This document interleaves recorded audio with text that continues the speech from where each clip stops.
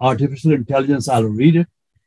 I know my kids are scientists, so they will love it too. They are also listening, by the way. They are not here with us, but they are in their room, sitting somewhere and listening to your talks. And of course, the topic is a little bit little bit difficult to some, like I am, for example, one of them. I'll understand. I'd like to know what's going on. And believe me, after you finish your speech today, I may be your disciple and read more about it. Okay? And I'll tell my son also to teach me what is all about these various concepts of the latest technology. Okay? My name is Dr. Adityanji.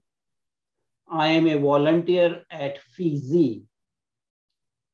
FISI stands for Friends of India Society International. FISI was started by Ambassador Bhishma Agnihotri in 1975. And since then, in one way or the other, it has been active, working with Indian diaspora, Friends of India, in various countries. It's an international organization. And since 2007, it is a non-political, non-denominational organization internationally. And our international president remains Ambassador Bhishma Agnihotri. Ambassador Bhishma Agnihotri is a very well-known personality internationally. He started his career back from India in state of Punjab. He was the youngest serving judge selected at an age of 24. He worked in Punjab state as well as in Delhi state as a judge before coming to United States. In 1985, he became the youngest ever Indian origin person to become professor of law at University of Louisiana. And actually, he continues to be professor at the same university. He also became chancellor of Louisiana State University system, in which all the 13, 14 universities in state of Louisiana are there. He was the chancellor of that university system. And everyone knows that Dr. Bhishma Agnihotri also was appointed as ambassador at large by the NDA government when he served for a period of several years, working with NRIs and working as an advisor to Indian Embassy in Washington, DC. He has been very active in public life. He continues to teach international law. He continues to do a small legal practice, but most importantly, he has been a doyen of hope in US-India relationship and fostering Indian diaspora and India's interest all over the world. It's my pleasure to introduce Dr. Bhishma Agnihotri, who will introduce our esteemed speaker for today, Mr. Rajiv Malhotra. Actually, Mr. Rajiv Malhotra is a very well-known personality, but we will, for sake of this seminar, have him formally be introduced by Ambassador Bhishma Agnihotri. Ambassador Bhishma Agnihotri, please. We are very happy that Rajiv Malhotra is here. I know him for a long time. I have worked with him, and we have worked together on some issues in the past. And I know he has been participating in some of the talks we had.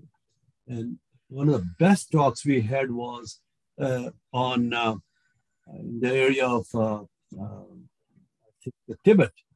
And we had a very good meeting around Tibet, and he performed so well, gave good ideas, and the issues involved in Tibet and other issues regarding Tibet's future. So we had a very interesting, productive debate on that issue.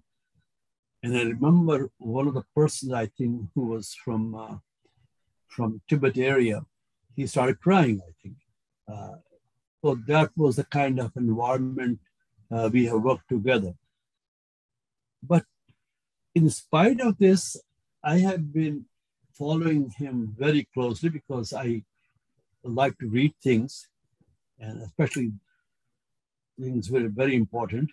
And as I mentioned him earlier, when I read Breaking India and also Being Different, and other books, I was very much inspired. And I really couldn't understand why a person with so much variety of interests he had, he could still be a great scholar in his own way and also great writer. So he has shown me earlier this few minutes ago his latest book. I'll read that book also regarding artificial intelligence, etc. The only problem is I'm not a scientist. I can tell you that. I'm a lawyer and around lawyership. Those are my issues. But artificial intelligence, I'll read it. I know my kids are scientists, so they will love it too. They're also listening, by the way. They're not here with us, but they're in their room, sitting somewhere and listening to you all talks. But at the same time, we have to talk about our speaker, because some people may or may not be knowing he's a very, very polished, sweet, but a sort of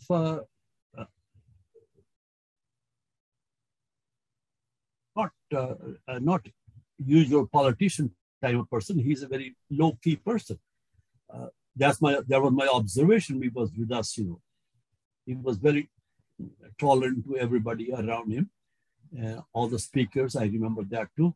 But when I saw his autobiography, which was sent to me, I was also shocked for a few things, which I didn't know, to be honest. For example, because we have a speaker and everybody should know about this speaker, that he was initially trained as a physicist and then a computer scientist, specializing in artificial intelligence. And then he had a corporate career, and he became an entrepreneur and founded several companies all over the world. And of course, I already told my son, who is around here somewhere, he's a medical doctor, to read this book, and he will. He's visiting me at this. So I don't want to get into too many things about him. Highly educated man, went to St. Stephen College, Delhi, and all those things. And he got a lot of awards, a lot of goodies. But when I saw the last item on this sheet I have with me, I was very much thrilled, because I'm basically, I grew up in India. I went to schools like people normally go. I went to Christian schools, by the way, because my father was in the army. And but what I went on November 6, 2018, he delivered his first lecture organized by the School of Sanskrit and Indic Studies on the topic of Sanskrit non-transliteration. I don't know. I was a student of Sanskrit also, by the way. I enjoyed every part of Sanskrit. I could speak Sanskrit, but that thrilled me a lot. Here's the person from this end to that end. He covered every end. And he's still the same person, I can tell you. When I saw him today after many years, I can see the same person who was standing with me on the stage talking about Tibet issues. So I think we are honored, Ajivji, that you agreed and very, very, very nicely agreed. You didn't make too much fuss about it, because a lot of speakers make fuss about it. That, okay, not this year, not this time, the next time, this time. But you were so kind, despite all that you are with us. And of course, the topic is a little bit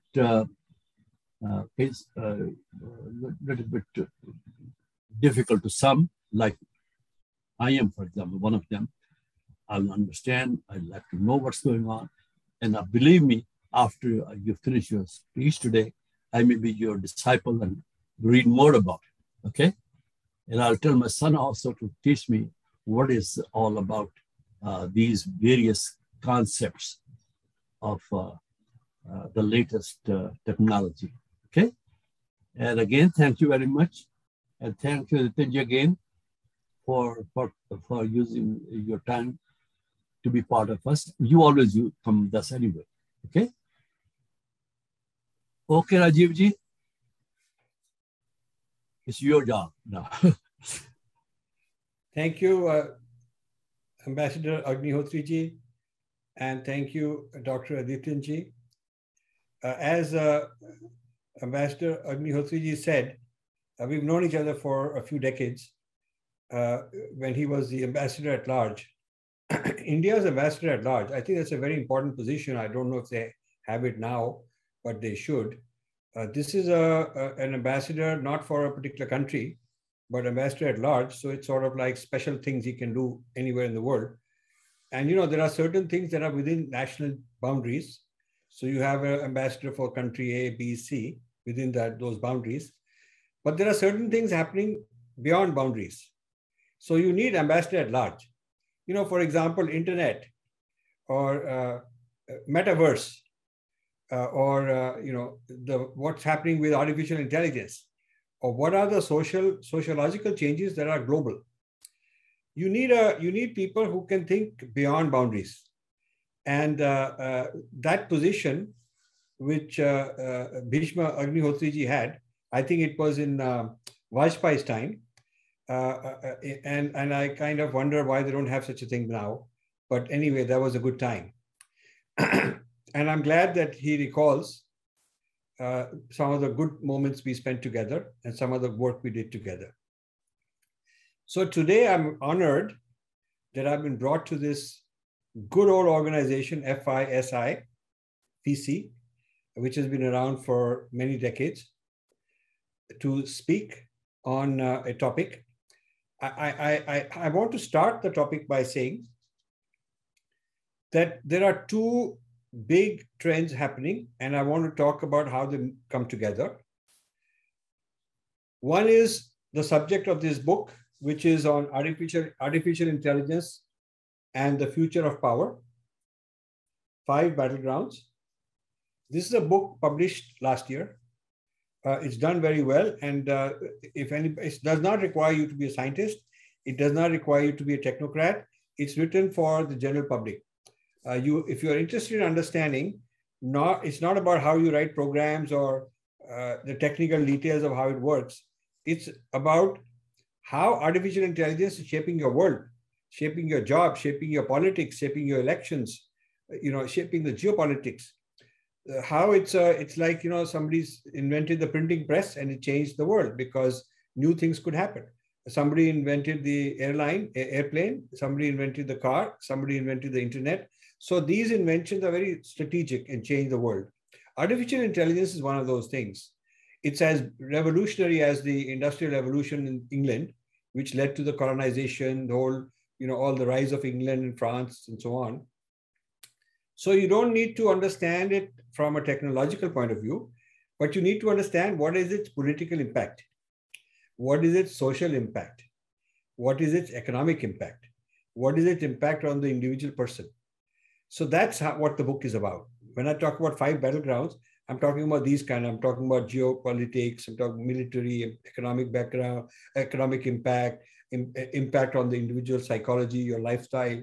So don't be scared that it's a technical book, because I made it work very hard to make sure that it's not a technical book. I'll come to that in a moment. But the other trend is far more exciting. I mean, and I'm writing my book on that now. I've been working on it for over 2 years. That's a book which will come out this summer.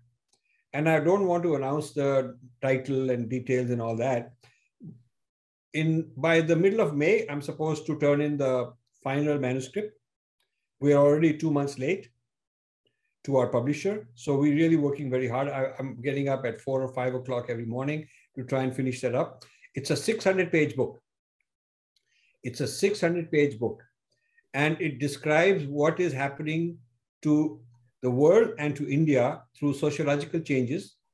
So if those of you who know my book, Breaking India, might think of this as the Breaking India 2.0, what exactly is happening that India should know about, most Indians don't know about. So this new book I'm writing will talk about where are the major threats, what is happening to the discourse, who is behind it, who is funding it. And there are many, many surprises. People think that all this work that's a problem is done by a church or is done by some madrasas or something. But actually, there's a whole new group of people, a completely new group of people who are now responsible for the next wave of damage and havoc that India has to be prepared to face. India can face. India has faced many things before, but India must be prepared. But India has also been found unprepared many times. Like when Babur came with cannons, we didn't know what to do, and that started the Mughal Empire. And the Portuguese came with the cannons on the boats, and we had no anticipation, no response to it. And the East India Company came and they did many, many devious things very cunningly, and we were taken off guard. So, we have a whole history of not being prepared, not being vigilant, not being out there looking at what are the latest trends and how could they affect us. And only when it's too late, when something has hit us, then we sort of figure out what to do. But then by then we've already lost quite a lot. So the purpose of this book I'm writing is to educate our people about a very major trend, which I don't want to discuss now because it should be coming out in the book very soon. A very huge tsunami affecting society that everyone should know about. So two things are happening. One is this society tsunami, and the other is this technology tsunami, which is AI. So the technology tsunami, which I've already written about in this book, I'm more open to talk about it. Basically, it goes as follows. You see, all the decision-making today, or till in the past, it was done by humans. So there was only limited scale at which you could operate. Judge can decide only so much at a time. Government can make so many policies. The media can make decisions only, one article at a time. Should we allow this? Should we not allow this? So things were happening at the scale at which humans could operate. And that's limited. But artificial intelligence, for the first time in history, allows technology to sometimes augment human capacity, sometimes replace human capacity, sometimes mimic human capacity, sometimes surpass human capacity. So I'll give you examples where it surpasses. If you look at facial recognition technology with AI is able to recognize faces more accurately than human beings and faster. And on a gigantic scale, you could never do it with enough people. Same with speech recognition. Same with, fingerprint to open up your phone. These are just little examples. But the major breakthrough of AI is to decode your psychology as a person. So AI's ability to figure out Bhishma Agnihotri's behavior, what is he likely to do? How is he likely to react when we give him some options, when we throw some ads at him, when we throw some, ideas? Is he likely to click, not click? So being able to predict his behavior, being able to drive his behavior, being able to channel his emotions, AI is becoming better and better at that. And in fact, some of the smart, really good AI systems know more about you than maybe yourself, maybe your spouse, maybe your friends. Because you are conscious of a lot of things about yourself, but we are limited to human memory. We are limited by forgetfulness, and AI doesn't forget. So it keeps accumulating more and more knowledge about each and every individual. So now the sophistication of AI is such that you can figure out who are likely to agree with this issue or that issue, who are likely to vote this way or that way. How do I put in false news to motivate this guy in a certain way? How do I spread a rumor against somebody so that this person will believe me? It's kind of taken over the job of a human being to do propaganda, to do marketing, to do education, whether it is for good reason, like education, or telling you about medicine, whether it is for mischief, whatever it is that humans can do, AI can also do. So you can have very good AI, in terms of moral and ethical type of values. You can also have very harmful AI doing dangerous things. And in all those ways, it has more bandwidth, more capacity than human beings do. And frankly, much more competence, much more speed. And it doesn't fall ill. It doesn't get tired. I mean, it just goes on. And it is getting smarter and smarter every day. So this is a very big revolution. And so what is happening is now media is not driven by human beings. Media is driven by algorithms. And these algorithms are artificial intelligence algorithms. And they are being constantly trained and made smarter and smarter with machine learning. So this is a very gigantic, you could think of it as a great technological gift, or you could think of it as a monster, depending on your point of view and depending on the type of AI. Like industrial revolution is great. So many great things happen. But industrial revolution also allowed people to be colonized.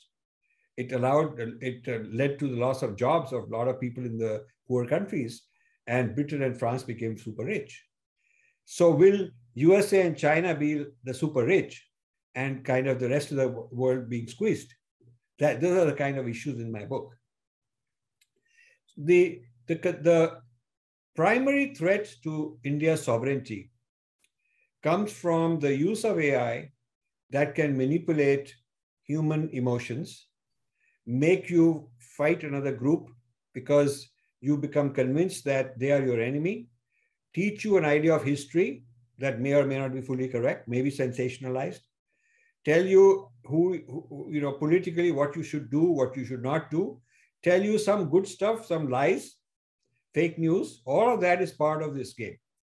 So emotional management, manipulation, creating artificial conflicts, managing the outcome of elections, identity manipulation, identity conflicts, all of this is part of AI.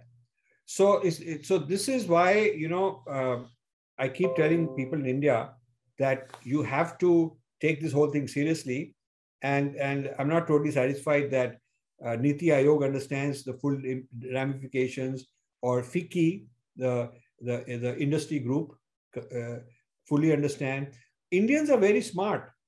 And so there are a lot of Indians involved in AI, making money for themselves. I'm talking about the impact on society. I'm not talking about the ability to write code and make money for yourself, or to start an AI company and sell services to Americans and make a lot of money. That is being done, and good, everybody can get involved and make some money. But I'm talking about looking after society, looking after those who are vulnerable. And AI can be used as an exploitation device. AI also has bias for and against a civilization, a cultural point of view. Blacks have complained that there is bias against them. Gender people have complained that there's bias against certain genders. Women have complained. I'm aware that there's bias against our civilization in many of these algorithms. I'm very happy today. Twitter has been taken over by Elon Musk, but let's see what he does with it. The previous guys, Jack Dorsey and all, were no good in terms of bias, prejudice, nonsense, And let's see what Elon Musk does. I mean, he's a smart guy, but he's also greedy. He wants to make money. So let's give him a chance and see what happens. But having a level playing field which is neutral is very difficult, because after all, the algorithms have to be given some guidance. They have to be given some data. They cannot just become smart on their own. They have to be given examples, and millions, billions of those. So whoever is feeding the data to the algorithm is making the algorithm according to that.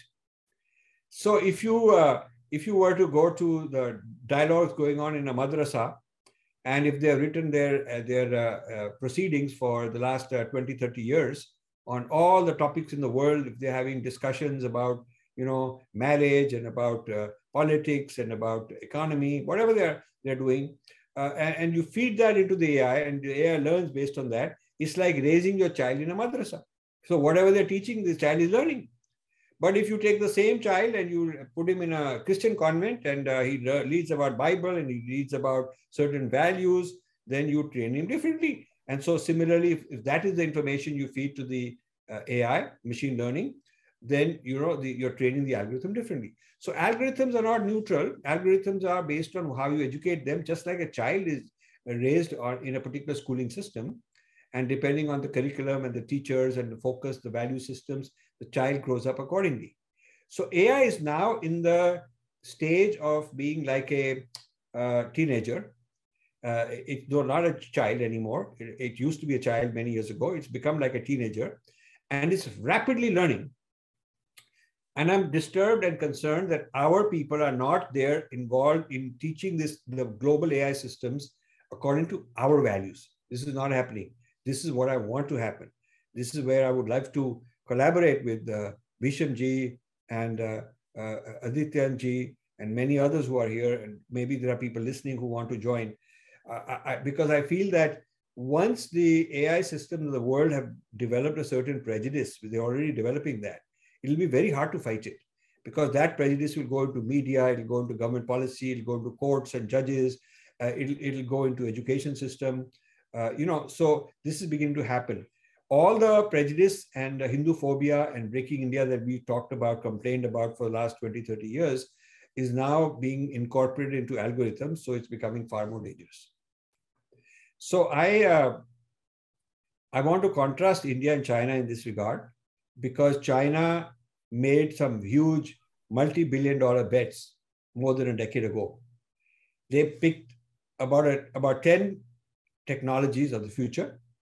They picked solar, they picked things like electric vehicles, robotics, artificial intelligence, things like that, nanotechnology. So they picked technologies of the future and they put billions of dollars onto it. The government did that.